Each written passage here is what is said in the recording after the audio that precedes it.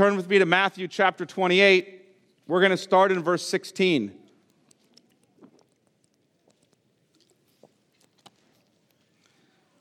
Matthew 28, starting in verse 16. This is just after the cross and crucifixion and resurrection of Christ. Now the 11 disciples went to Galilee, to the mountain to which Jesus had directed them. And when they saw him, they worshipped him, but some doubted. And Jesus came and said to them, "All authority in heaven and on earth has been given to me.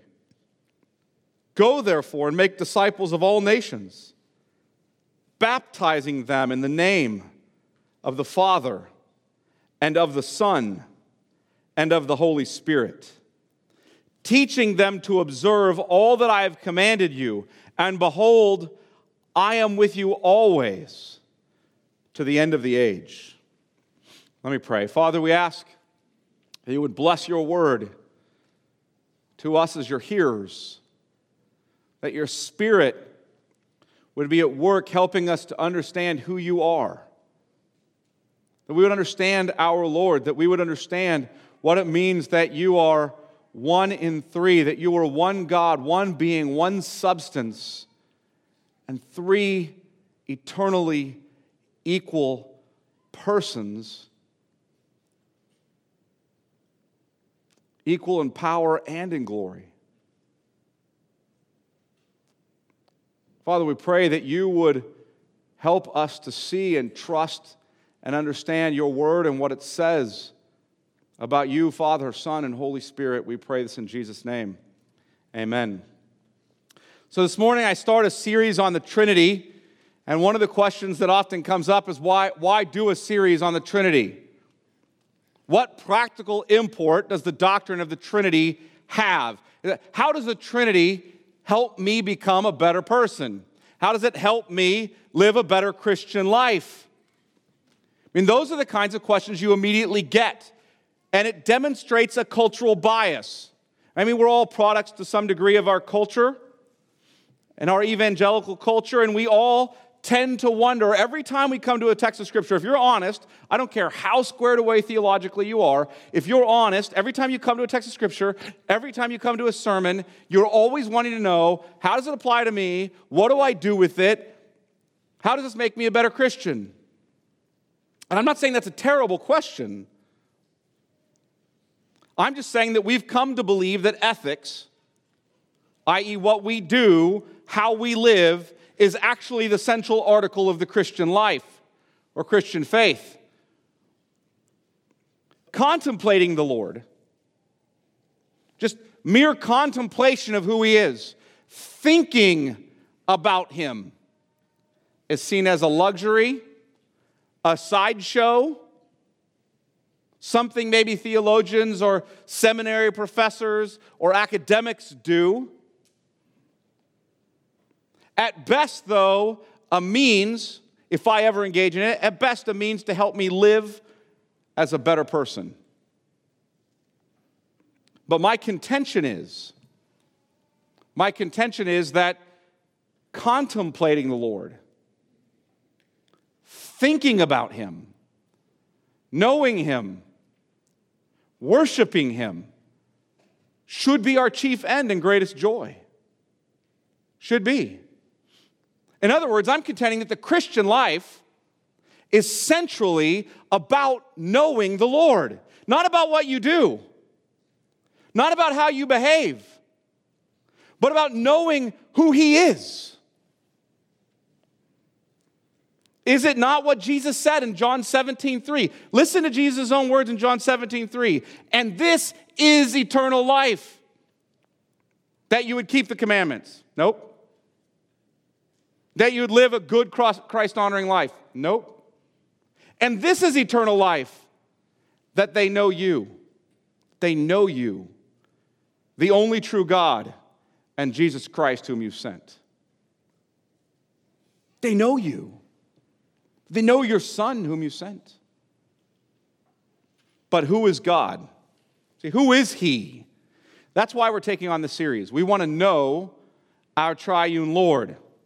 The Lord, this is our central contention, has revealed himself as triune because he is 1 and 3, 3 and 1. He's revealed himself as that because that's who he is. And it is our privilege and our duty, did you hear that? Our privilege and our duty and our joy to know him as he has revealed himself in Holy Scripture. And here's what we're going to do in this series. We're going to look at every New Testament author. I did not say every New Testament book. Every New Testament author. And we're going to discover how every New Testament author believed in the Trinity, taught the Trinity. I'm not going to come at this from the angle of systematic theology where I just start with propositions and then I argue them out with proof texts. I'm not saying that's wrong. I think systematic theology is entirely helpful, and I will do some of that kind of systematizing of the whole Bible to understand, because you cannot understand specific texts if you do not let Scripture interpret Scripture and systematize those to understand what God is saying overall. I get that, and I'm going to do that. But I'm trying to come at this from the angle of helping you understand how every New Testament witness, how the apostles, if you will, saw God in every book. So you'll get a little bit of a New Testament survey while we walk through this series at the same time. And here's what I want you to understand. Your mind will be pushed. It will. You will be pushed. I want to make no apologies for pressing your mind to think, to even make your head hurt. Okay? I mean, how can you think about God and your mind not hurt a little? Don't feel bad if you conclude after the sermon, this is beyond my comprehension. I just can't wrap my mind around this. Do not feel bad. If that's happened, I have achieved my end. If you come up to me afterwards and say, I finally comprehend God and all who he is, then either you misunderstood me or I failed in my job. So don't feel bad if you leave going, man, my head is going to pop. I can't wrap my mind around God. You shouldn't be able to wrap your mind around him. You ought to be able to know, to understand what he says here in his word. But understand, even at this level, he is only, as Calvin said, lisping to us. He's baby talking us. We know what we know about him truly, but we never know what we know about him exhaustively. We can never wrap our minds around all that is true of him. You cannot understand Christianity if you do not know God as Trinity. Did you just hear my claim? You cannot understand Christianity if you do not know God as Trinity. The church has always confessed this doctrine as biblical. The church has sung this doctrine and publicly confessed this doctrine since her beginning. Now, I'm going to show you that in the first century by using the New Testament. I can show you that in the later part of the first century by using, for example, the Didache, which is an extra biblical book that was used as somewhat of a church manual, where they're baptizing in the same Trinitarian name in the end of the first century. But I'll just use the New Testament for that purpose. But you can see in the second century, in the third century, in the fourth and fifth century, and on through the church that we've always confessed the Trinity. And each week, what we intend to do is bring into the worship service a historic church confession on the Trinity, so that you can see not only the Trinity in Scripture, but you can see that the church has interpreted the Scripture this way for 2,000 years. It's so important to understand that if the best minds in Christianity have understood the Bible this way for 2,000 years, then it would be a serious exercise in pride for you to suddenly invent a new doctrine. I want you to hear what the Gloria Patri said. Russell read it to you earlier. If you came late, you missed that. But I want you to hear the Gloria Patri. This is a second century hymn. This hymn has been sung in Christianity for 1,800 years. Glory be to the Father, and to the Son, and to the Holy Spirit, as it was in the beginning, is now, and ever shall be, world without end. Amen. They've been singing that since the second century. Now, my goal in this series is not merely to provide you an apologetic defense of the historical Christian doctrine. That is not my goal. Nor is my goal merely to give you encourage some kind of academic inquiry into the Trinity. It's not my goal either. My goal is to lead you in worship of our triune Lord. That's the goal. For the Trinity is not an academic doctrine that we get to toy around with in our studies and pulpits. The Trinity isn't an academic doctrine that we get to be mealy-mouthed about in our pulpits. The Trinity is our Lord and God. And as the Second London Baptist Confession rightly said, following the Savoy Declaration in the 17th century, this is what they said: the Trinity is the foundation, the basis of all our communion with God, and all our comfortable dependence on Him. You can't even commune with the Lord outside of the foundation of the Trinity. If this is true, and it is, then we need to work hard to know Him in His Word to the extent that our finite and fallen minds can. I want to warn you, your mind is finite. If you didn't know that already, there's your upfront warning. My mind is finite, your mind is finite. We can never, in this life or the next, fully comprehend God. When you get to heaven, your mind will still be finite. You will still be a creature. He will still be the creator. He will still blow your mind for eternity. Hear that? But you are also fallen. Your mind isn't just finite, it's fallen, which means that we tend to pervert the truth of Scripture. So we have to work hard as a Christian community to understand the Word of God together as Scripture interprets Scripture. And know that even as we do, our best efforts, our purest efforts, are always going to have some mixture of error until we meet the Lord. So when you meet the Lord, you will finally know Him truly without any error, but you still won't know Him fully. So I've chosen this Great Commission as a starting place to know the doctrine of the Trinity. The Great Commission, it seems like a strange place, because you think if I'm going to go read Matthew 28, 16 through 20, and you walk in not knowing we're doing a series on the Trinity, and I start there, you think He's going to teach us about missions this morning. But that's actually not where I'm going this morning. I'm beginning with the Great Commission's command to be baptized, and I'm doing that because your Christian life started at baptism. You might say, well, I believed and years later I was baptized. Okay, well, that wasn't supposed to be how it happens, right? So your Christian life visibly starts with your baptism. You believe, you repent, you're baptized. That's where it starts. And so I want to start where your Christian life began. Baptism is, if you will, the visible beginning of our covenantal relationship, like you're in a marriage covenant, but our covenantal relationship with our triune Lord. Baptism is the beginning of that. And I want to address our baptism by looking at two questions. Okay, here's the first question. What is baptism? What is it? I'm going to handle that quickly. I'm not going to give you an exhaustive doctrine on baptism this morning. Just be quick to get you into the second question, which is my primary question. In whose name were we baptized? In whose name were we baptized? Now I want to deal with the first question first. What is baptism? What is it? Look at Matthew 28, 16.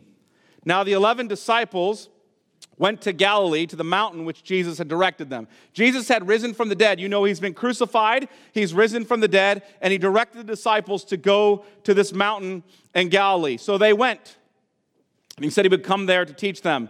And when they saw Him, notice their response. They worshiped Him. And Jesus receives that worship. You guys catch that? They worship Him, and Jesus receives that worship. That isn't an incidental comment. I'll drive into that actually more next week, but I want you to hear that's not an incidental comment. When they saw Him, they worshiped Him, but some doubted. I can give you an example of some. Thomas. You guys have heard the story of Thomas, right? He doubts. That it wasn't unusual for the apostles to doubt. They were blown away by all of this. You could understand why they would be. They just saw a man walk out of his grave, resurrected in all His glory. Of course, they're blown away. Some doubted. And, look verse 18, Jesus came and said to them, All authority in heaven and on earth has been given to me. Astounding statement, because he's just declared to them that he's the Danielic Son of Man. He's the Son of Man from Daniel 7, verses 13 and 14, whom the Ancient of Days comes and gives all authority in heaven and earth over to him. That's what he's referencing there. He is the King of Kings. He is the Messianic King they waited to come. He is the one who rules over all of heaven and all of earth. That means he rules over everything. And look what he goes on to say. Go, therefore, knowing I rule everything. Here's my command for you, what we call the Great Commission. Go, therefore, and make disciples of all nations, baptizing them in the name of the Father and of the Son and of the Holy Spirit, teaching them to observe all that I've commanded you, and behold, I am with you always to the end of the age. So Jesus is worthy of worship. Jesus is Lord. Jesus is the Son of Man, prophesied in Daniel 7, to whom the Ancient of Days has given authority and dominion over all things. And what's his command? His command is, go therefore and make disciples of all nations, baptizing them in the name of the Father and of the Son and of the Holy Spirit, teaching them to observe or obey all that I've commanded you. Now, I want you to hear this because it's important. When you come to this passage, a lot of guys want to say, well, see, there's a main verb and there's three participles, and that's right. There's a main verb and three participles. The main verb is make disciples. The participles are helping the verb, if you will, okay? Main verb, and helping the verb along are these participles. Main verb is make disciples. Three participles, go, baptize, teach. Okay, those three participles. And people will say, see, now what's happening here is you translate participles as, while you're going, make disciples, right? And the problem with that is they say go has no command to it. Now, this is very technical grammar. You can check my work if you really are into this. But go is a participle of attendant circumstance. That means go attends the circumstance of the main verb. The main verb, make disciples, is a command or an imperative. Go, that participle, attends the circumstance, command, of the main verb. Follow me? So go is also a command. Go and make disciples. Listen, Jews weren't like waiting to go on vacation to other parts of the world to make disciples. They had to be commanded to go to other parts of the world to make disciples. Go and make disciples. Now you have two other participles. Make disciples, main verb, baptizing, that's the second participle, that's the means, and teaching, the means. How do you make disciples? You baptize them and you teach them to obey. That's how you do it. That's the means through which you do the making of disciples. And I want to look at the first means is what I want to look at today. What does he say to do is the first means. Go therefore and make disciples of all nations, baptizing them. Baptizing them. If you're making disciples of all nations, you begin with baptizing them. He does not mean that you baptize them prior to preaching the gospel, nor prior to them believing. There have been people in history who have argued that. That would be odd to go into a new nation and start dunking them in the water, right? You might start a war that way of some sort. He means that you preach the gospel, they come to faith, and you baptize them. We can see that pattern clearly in the book of Acts. Then after you've baptized them, you teach them to obey everything he's commanded. So preaching, profession, and baptism precede being instructed in obedience to all the Lord's commands. That's important, folks. You do not start by getting people to obey the Lord. You start proclaiming the gospel to them. When they convert, you baptize them, and then you teach them to obey the Lord. If you want to teach them anything about the Lord's law prior to them converting, teach them the Lord's law and hold it up to them as a mirror that demonstrates to them that they cannot please God in and of themselves. And then point them to Jesus who did. But what are they baptized in? Notice they're baptized in something. Baptizing them in or into the name of the Father and of the Son and of the Holy Spirit. We baptize people in the name of the Father, of the Son, and of the Holy Spirit. And the idea of being baptized in a name is not referring to authority. He's not saying that you baptize them with the authority of the Father and the Son and the Holy Spirit. That's not what he means by the name. When you're baptized in a name, you're being brought into vital union with the one whom that name represents. You're being baptized in them. You're being united to them. In fact, look at Romans chapter 6. Keep your hand here in Matthew 28, and look at Romans chapter 6. If you don't have time to turn there, it's okay. I want to read from that. Do you not know, Paul says, do you not know that all of us have been baptized into Christ Jesus, who have been baptized into Christ Jesus, were baptized into his death? In other words, what Paul will say later in Galatians 2:20, we've been crucified with Christ. He's talking about spirit and water baptism here. They don't so easily delineate those two things in the New Testament like we do now. You've been baptized into his death. Now look what he says. We were buried, therefore, with him by baptism into death, in order that just as Christ was raised from the dead by the glory of the Father, we too might walk in newness of life. For if we have been united with him, notice the parallel, baptism, united with him. If we united with him in a death like his, we shall certainly be united with him in a resurrection like his. See, you're being marked off as belonging to the one in whose name you were baptized. You're being identified with that name. You belong to him. Your life is not your own. You've been bought with a price. You've been renamed. You had a name, whatever that was your whole life, and then when you go into baptism, you get a new name, the name of the Father and of the Son and of the Holy Spirit. You're his now. Your life has ended when you went under the waters of judgment, if you will, with Christ and were crucified with him. You came up out of the waters, born again, resurrected, a new person. You might say, the water didn't do that. I know that. The water is a picture of what the Holy Spirit has done in you through the proclamation of the gospel. But that's what you're picturing there. You've been renamed. You're receiving the sign of being in the covenant of the one who is named. You are the possession of the covenant people, or the covenant people of the one in whose name you've been baptized. Think about a wedding. You go to a wedding.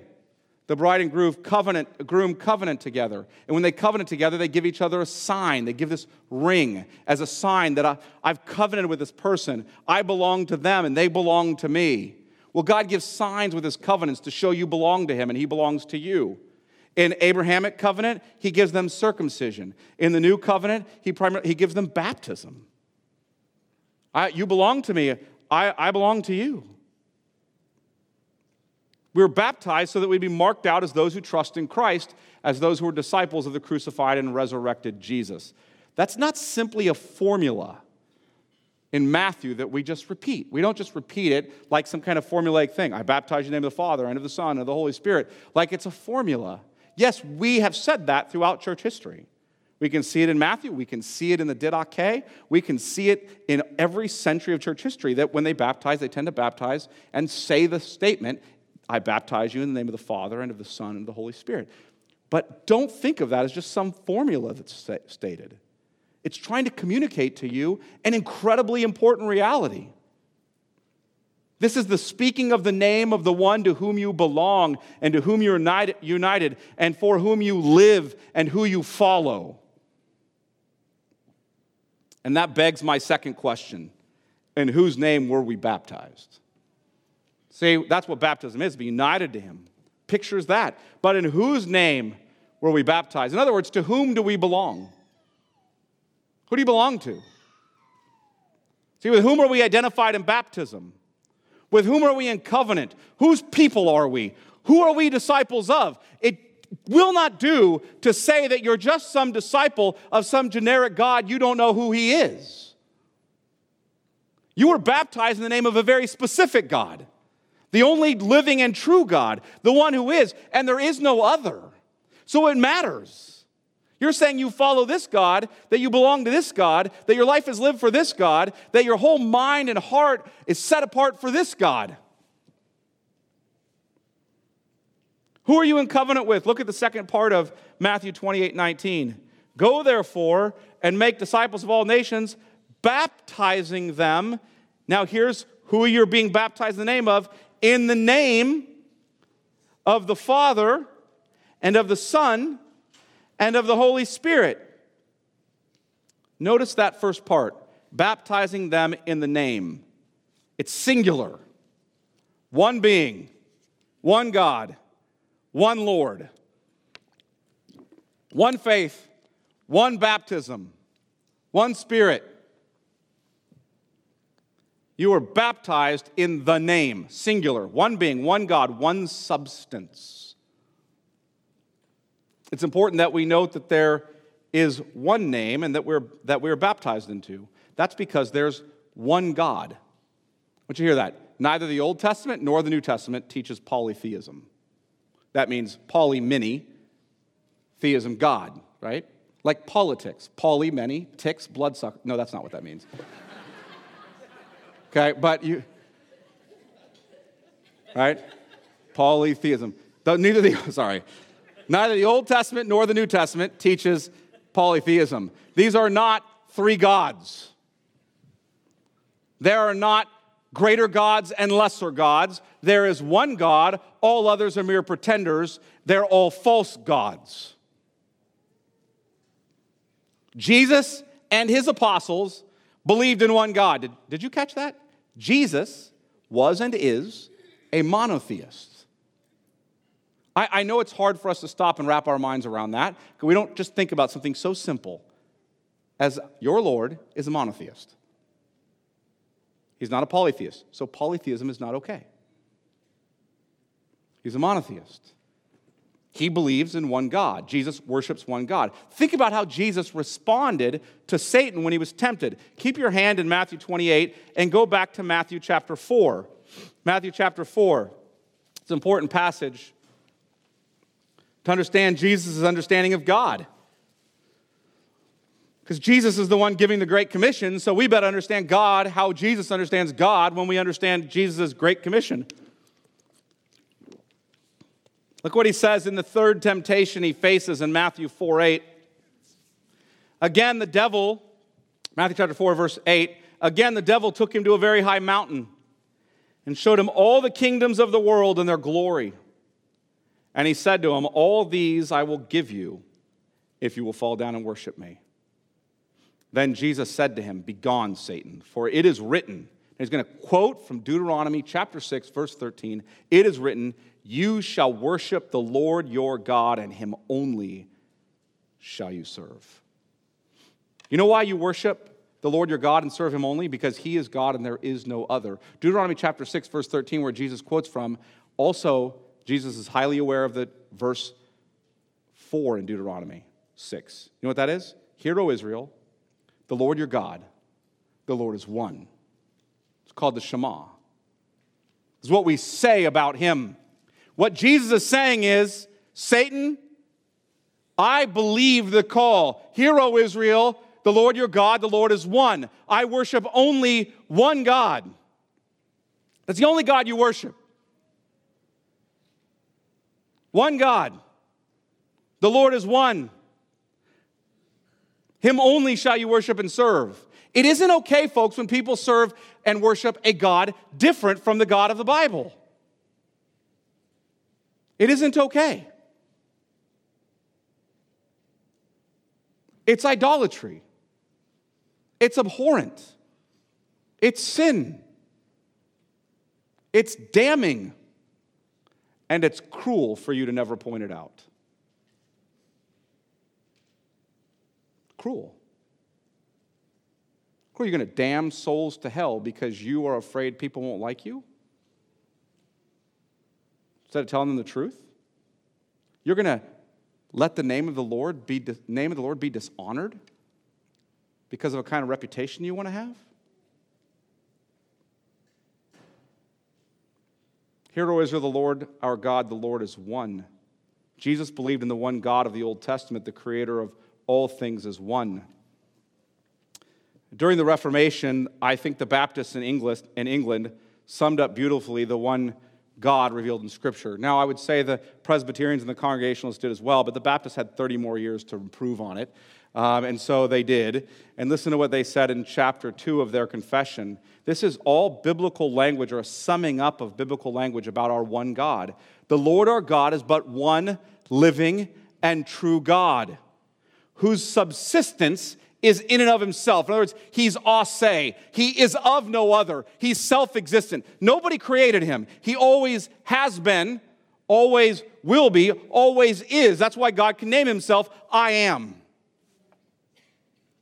He's of himself. He's infinite in being and perfection. He's not finite. You can't measure him. Whose essence, his substance, who he is, cannot be comprehended by any but himself. You know, that's why when you look at 1 Corinthians 2 and Paul says, the Spirit searches the Lord, and only the Spirit really knows him, because he can't be comprehended by anybody but himself. A most pure spirit, invisible, without body, parts. In other words, he's not broken up in like, here's the love part, here's the holiness part, here's the justice part, here's the Father part, here's the Son part, here's the Spirit part. He doesn't have parts. No body. He isn't a human. And he doesn't have passions. In other words, he's not a God with mood swings. Aren't you thankful? Who only hath immortality, dwelling in the light which no man can approach unto, who is immutable, unchanging, immense, eternal, without beginning or end, incomprehensible. They've already told you that, and they're telling it to you again. You cannot wrap your mind around him fully.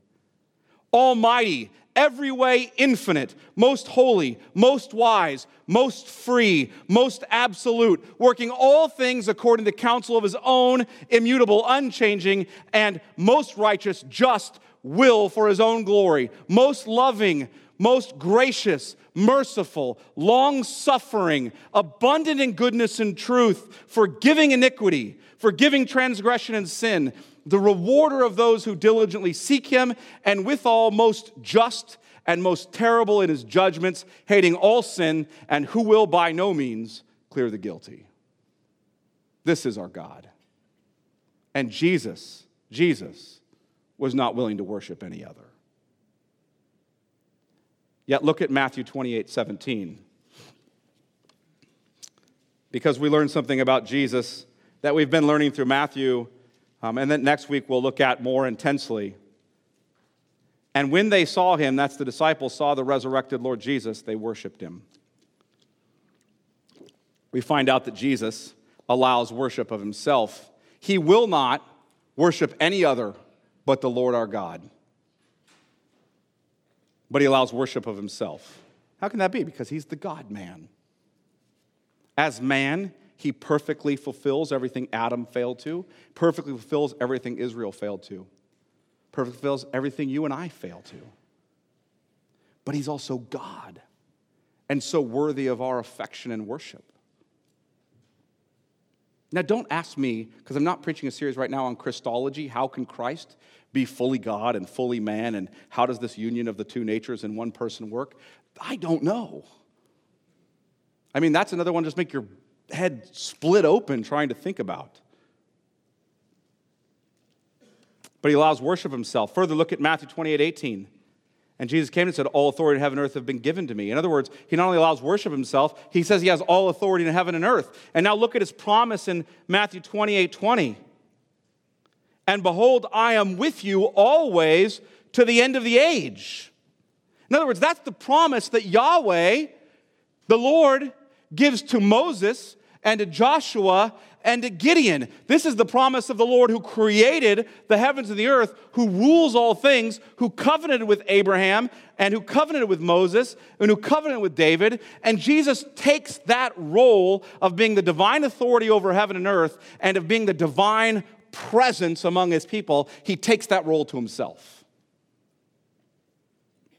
Jesus accepts worship. Jesus claims authority over all creation. Jesus takes the promise of Yahweh, saying to be present with them, even as Yahweh was in the Old Testament, to himself. How can Jesus do that?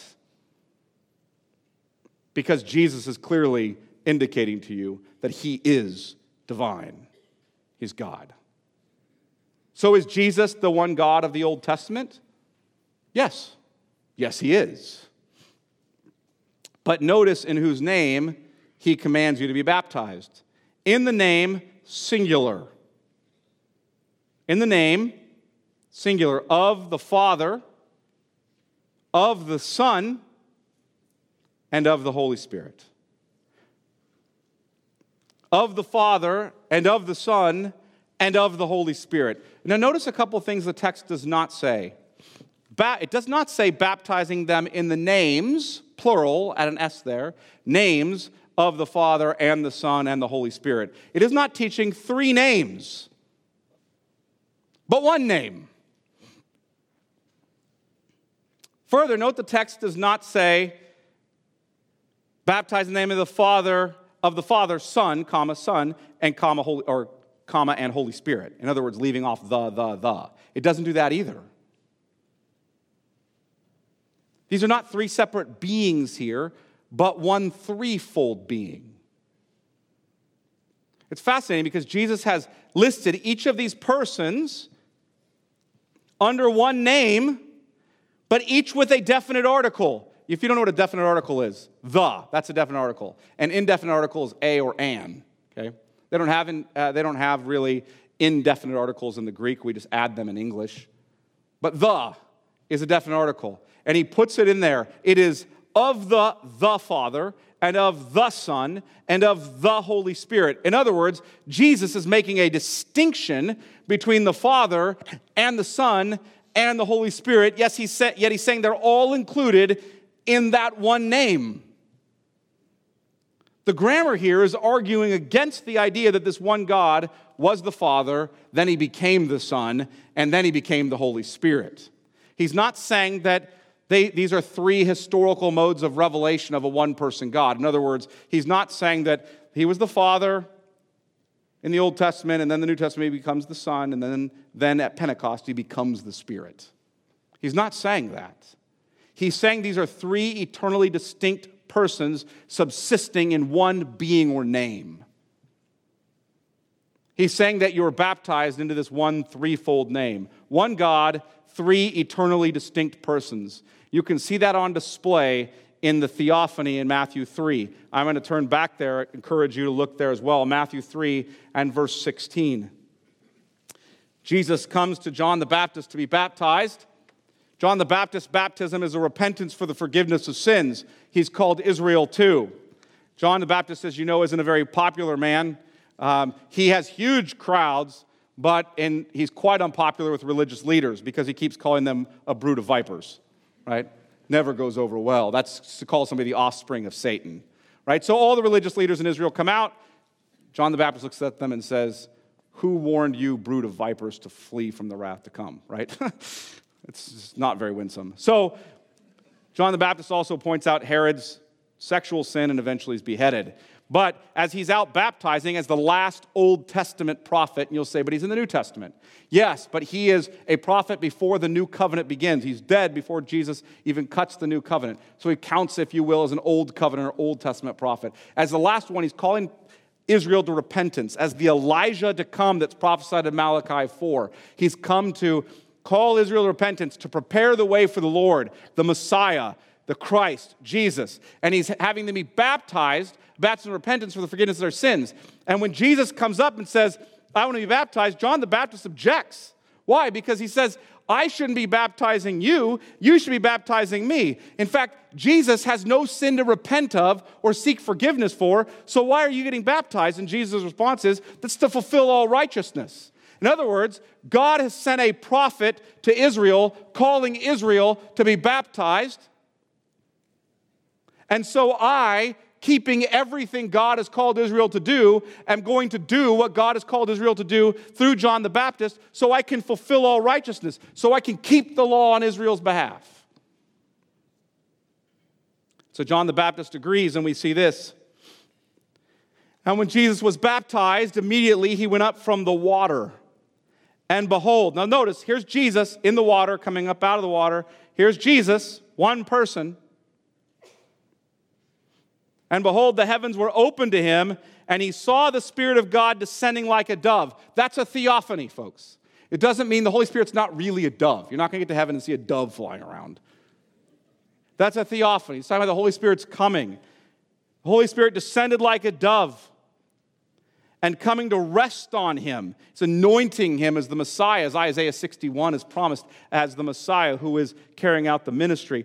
The Spirit comes and rests on him. And behold, a voice from heaven said, "This is my beloved Son, with whom I am well pleased." Now, who else can declare, "This is my beloved Son," except the Father? In fact, the Father. If you're not a father, right? If you have a son, you're a father. If you don't have a son, you're not a father. You understand how simple that is? The Father has always been the Father because he's always had a son. Always, eternally. The Father and the Son, and here they all are. The Father, the Son, and the Holy Spirit together in one scene. You have all three persons acting at one time. This scene is nonsense if the persons are different revelatory modes of some one-person God. It doesn't even make sense. The Father is not the Son. The Son is not the Father. The Spirit is not the Father nor the Son. You guys can see that clearly, right? Yet they're one God. They're under one name. They can all appear together in one scene in a theophany with the incarnate Christ at the center of it and still be under one name. You're baptized in the name of these three persons, and these persons are equal in power and glory. Why? They're necessarily equal in power and glory because they are one God. They're not parts of one God. It's not like you have one God who you divide into a pie of three, the Father part, the Son part, the Spirit part. They're one God. What is true of the one God is true of the three distinct persons, for they are one being, one substance, one nature. The Father is God, the Son is God, the Holy Spirit is God. Jesus understood this and taught this. As the resurrected Christ, himself divine, he declared there is one God and three persons, the Father and the Son and the Holy Spirit, equal in power and glory. It's why you're baptized in the name of them all. And because we're speaking of the eternal and unchanging God, we are saying he always has been and always will be one God, three distinct persons, the Father, the Son, and the Holy Spirit, equal in power and glory. And when you are baptized, you're identified with, united to our triune Lord. Listen to how New Testament commentator William Hendrickson said it. When through the preaching of the word, a person has been brought from darkness into light and confesses the triune God, Father, Son, and Holy Spirit to be the one object of his faith, hope, and love, then the sacrament of baptism is the sign and seal that God the Father adopts him as his son and heir, that God the Son washes his sins away by his precious blood, and that God the Holy Spirit dwells in him and will sanctify him, actually imparting to him that which he objectively already has in Christ, and at last bringing him from the church militant, the church on earth, into the church triumphant, the church in heaven. Now you might object, but the word Trinity doesn't appear here in this text. The word Trinity doesn't appear anywhere else in the Bible. I hear that objection all the time. You guys heard that objection? And you're right. The word Trinity does not appear here in this text. I'm not going to magically exegete it into the text. It doesn't appear anywhere else in the Bible. That word does not appear. But I want you to understand that the term Trinity just means threeness. Hear that? Or that God is threefold. God is one and three. That's what's being captured by the word Trinity. Objecting to the use of the word Trinity, because that specific word is not in the Bible, is literally like objecting to someone asking you how many objects are listed in the one name in Matthew 28:19, and you respond with, there are three objects listed, and they say, the number three isn't in the text, you're being unbiblical. That's what they're doing when they deny the word the Trinity, because it's not in the Bible. It's a summation. How many objects? Well, the Father and the Son and the Holy Spirit. Well, can't you count? How many is that? Three. Unbiblical. You said threeness, Trinity, under one name. It's important to understand, folks, the church didn't pick the word Trinity because it enjoyed monkeying around with the doctrine of God and coming up with new theological terms. The church came up with that doctrinal language to define the boundaries of what the Bible affirms and what the Bible denies. Why did they need to do that? Why? Because Satan loves to send his emissaries as angels of light. Do you hear that? He sends preachers out there who are wolves in sheep's clothing, and they confuse the sheep, as Satan has always done from the time of the garden. False teachers now do, using biblical language and twisting its meaning. That's exactly what Satan does in the garden. That's exactly what Satan does with Jesus. Go look at the temptations of Satan with Christ. Satan literally tempts him by quoting Scripture and twisting its meaning. So it won't do to say to someone, do you believe in one God? They will say yes. But the question is, do they affirm all that the Bible affirms and deny all that the Bible denies about that one God? You can ask them, do you believe in the Father and the Son and the Holy Spirit? And they will say yes. But do they affirm all the Bible affirms and deny all the Bible denies about the Father and the Son and the Holy Spirit? Do they believe that there is one God in being or substance, and three eternally distinct persons who are equal in power and glory? That's why we use terminology like the Trinity. It's just shorthand as a way to sum up all of what the Bible says about who God is and who He's not. Now, there are two general tendencies of these false teachers. First, there's the modalists. You might have heard of the modalists. This is started first by Sabellius. Became called Sabellianism in the early church. Later is called modalism after the belief of what it is. What is it? They will affirm belief. Modalists will affirm belief in one God. My guess is most Christians, ignorantly, are a kind of modalist.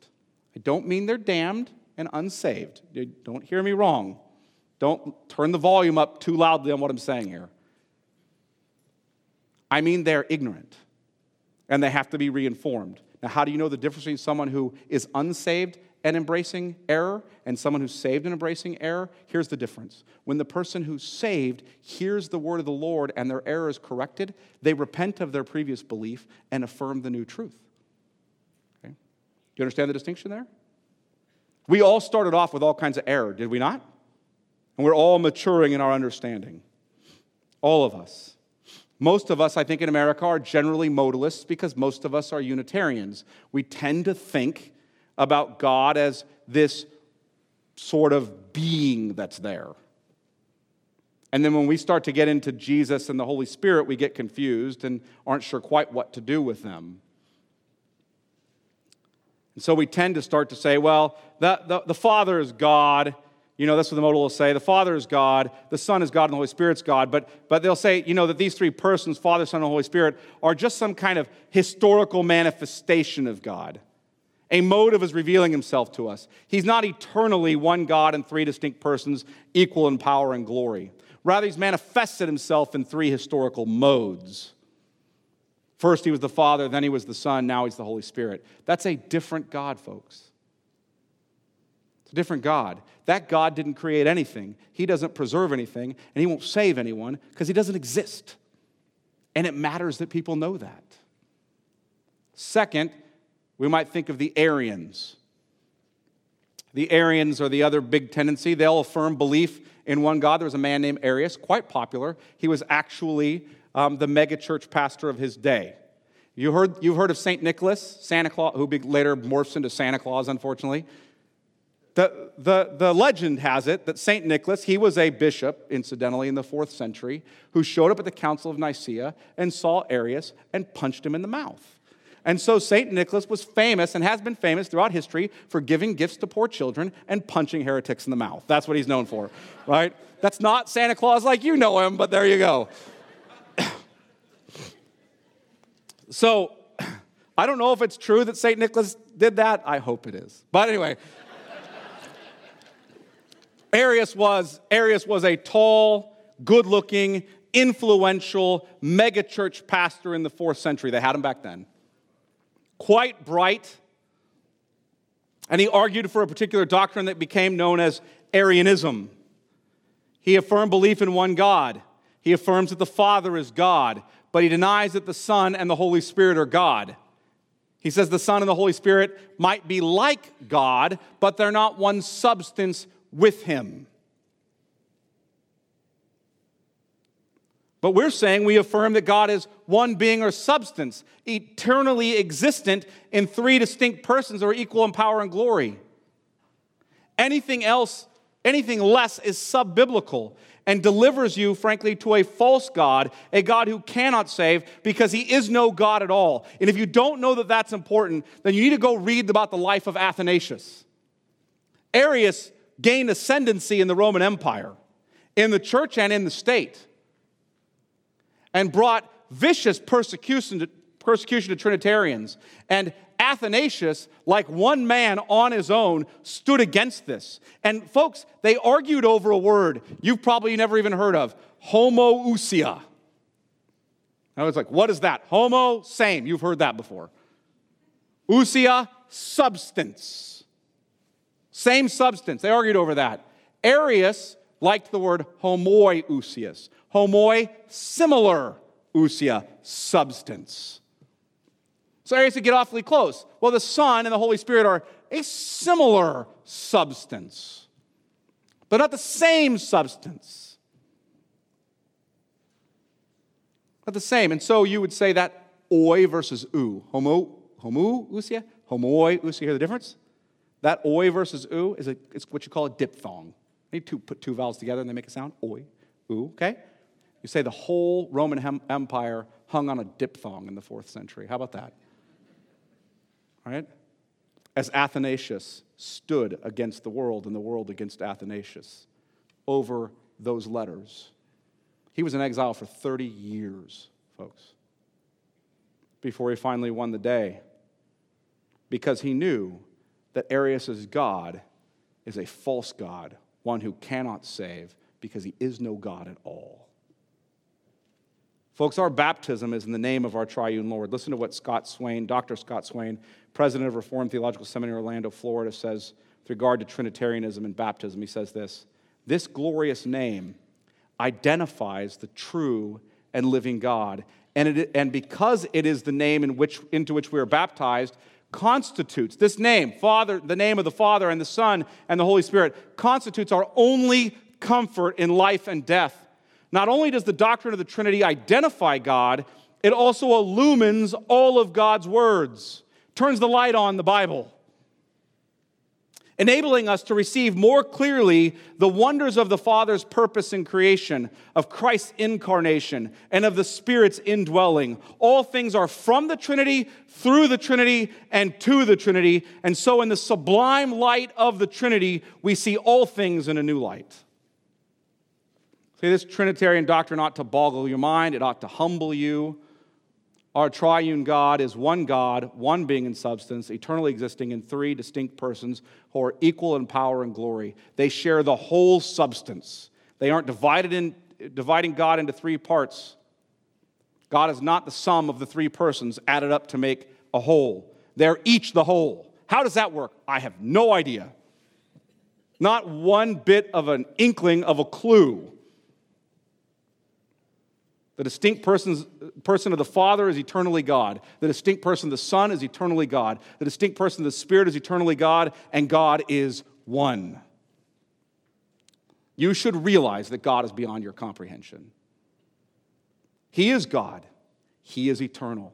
He is infinite. He is immense. He is unchanging. He is simple. He is one. He is three. He is Trinity in unity and unity in Trinity. And you're a creature, a man. You're temporal, finite, limited, changing, made up of body, parts, and passions. You will never comprehend the Lord exhaustively. You may understand him truly in what he condescends to lisp to us in his word, but you will never understand him exhaustively. Never. Even as we walk through the witness of every New Testament author on the Trinity over the next several weeks, you'll find yourself more confident you know the truth as revealed in Scripture, And yet at the same time, with that confidence that you know the truth is revealed in Scripture with regard to God the Father and the Son and the Holy Spirit, who are one God, at the same time, you will find that you are more humbled by how much greater God is than your own mind. Gregory of Nazianzus, in his sermon on baptism, is called Oratio on Baptism. The sermon on baptism was given January 6th, 381 A.D. He preaches a sermon and reflected on the Trinity and what the Trinity did to his own mind. And incidentally, it's a great sermon if you want to read it. I've read it. It's great. It's long. What the Trinity did to his own mind and what I think the Trinity ought to do to our minds. And Gregory says this in what I think is one of the best statements ever written on the Trinity. And really is the theme for what I want to talk about the next several weeks. And what I hope at the end of this, you're basically saying to yourself, in summary, here's what he says: no sooner do I conceive of the one than I am illumined by the splendor of the three. No sooner do I distinguish them than I'm carried back to the one. When I think of any one of the three, I think of them as the whole, and my eyes are filled, and the greater part of what I am thinking of escapes me. Behold your God, unity in Trinity, and Trinity in unity. Glory be to the Father, and to the Son, and to the Holy Spirit, as it was in the beginning, is now, and ever shall be, world without end. Amen. Let me pray. Father, we ask that you would continue to reveal the truth of who you are in your word to us, that we would see you as one God, three persons, Father, Son, and Holy Spirit, that we would trust in and rejoice in you, that we would know that who you are eternally is our only foundation of communion with you and of comfortable dependence upon you. We're thankful for your word, for the fact that you have revealed yourself most clearly in your Son, Jesus. And we pray that as we look at him and what his apostles have said about him throughout the New Testament, we would more clearly understand who you are as Father and Son and Holy Spirit, our one triune Lord. In Jesus' name we pray. Amen.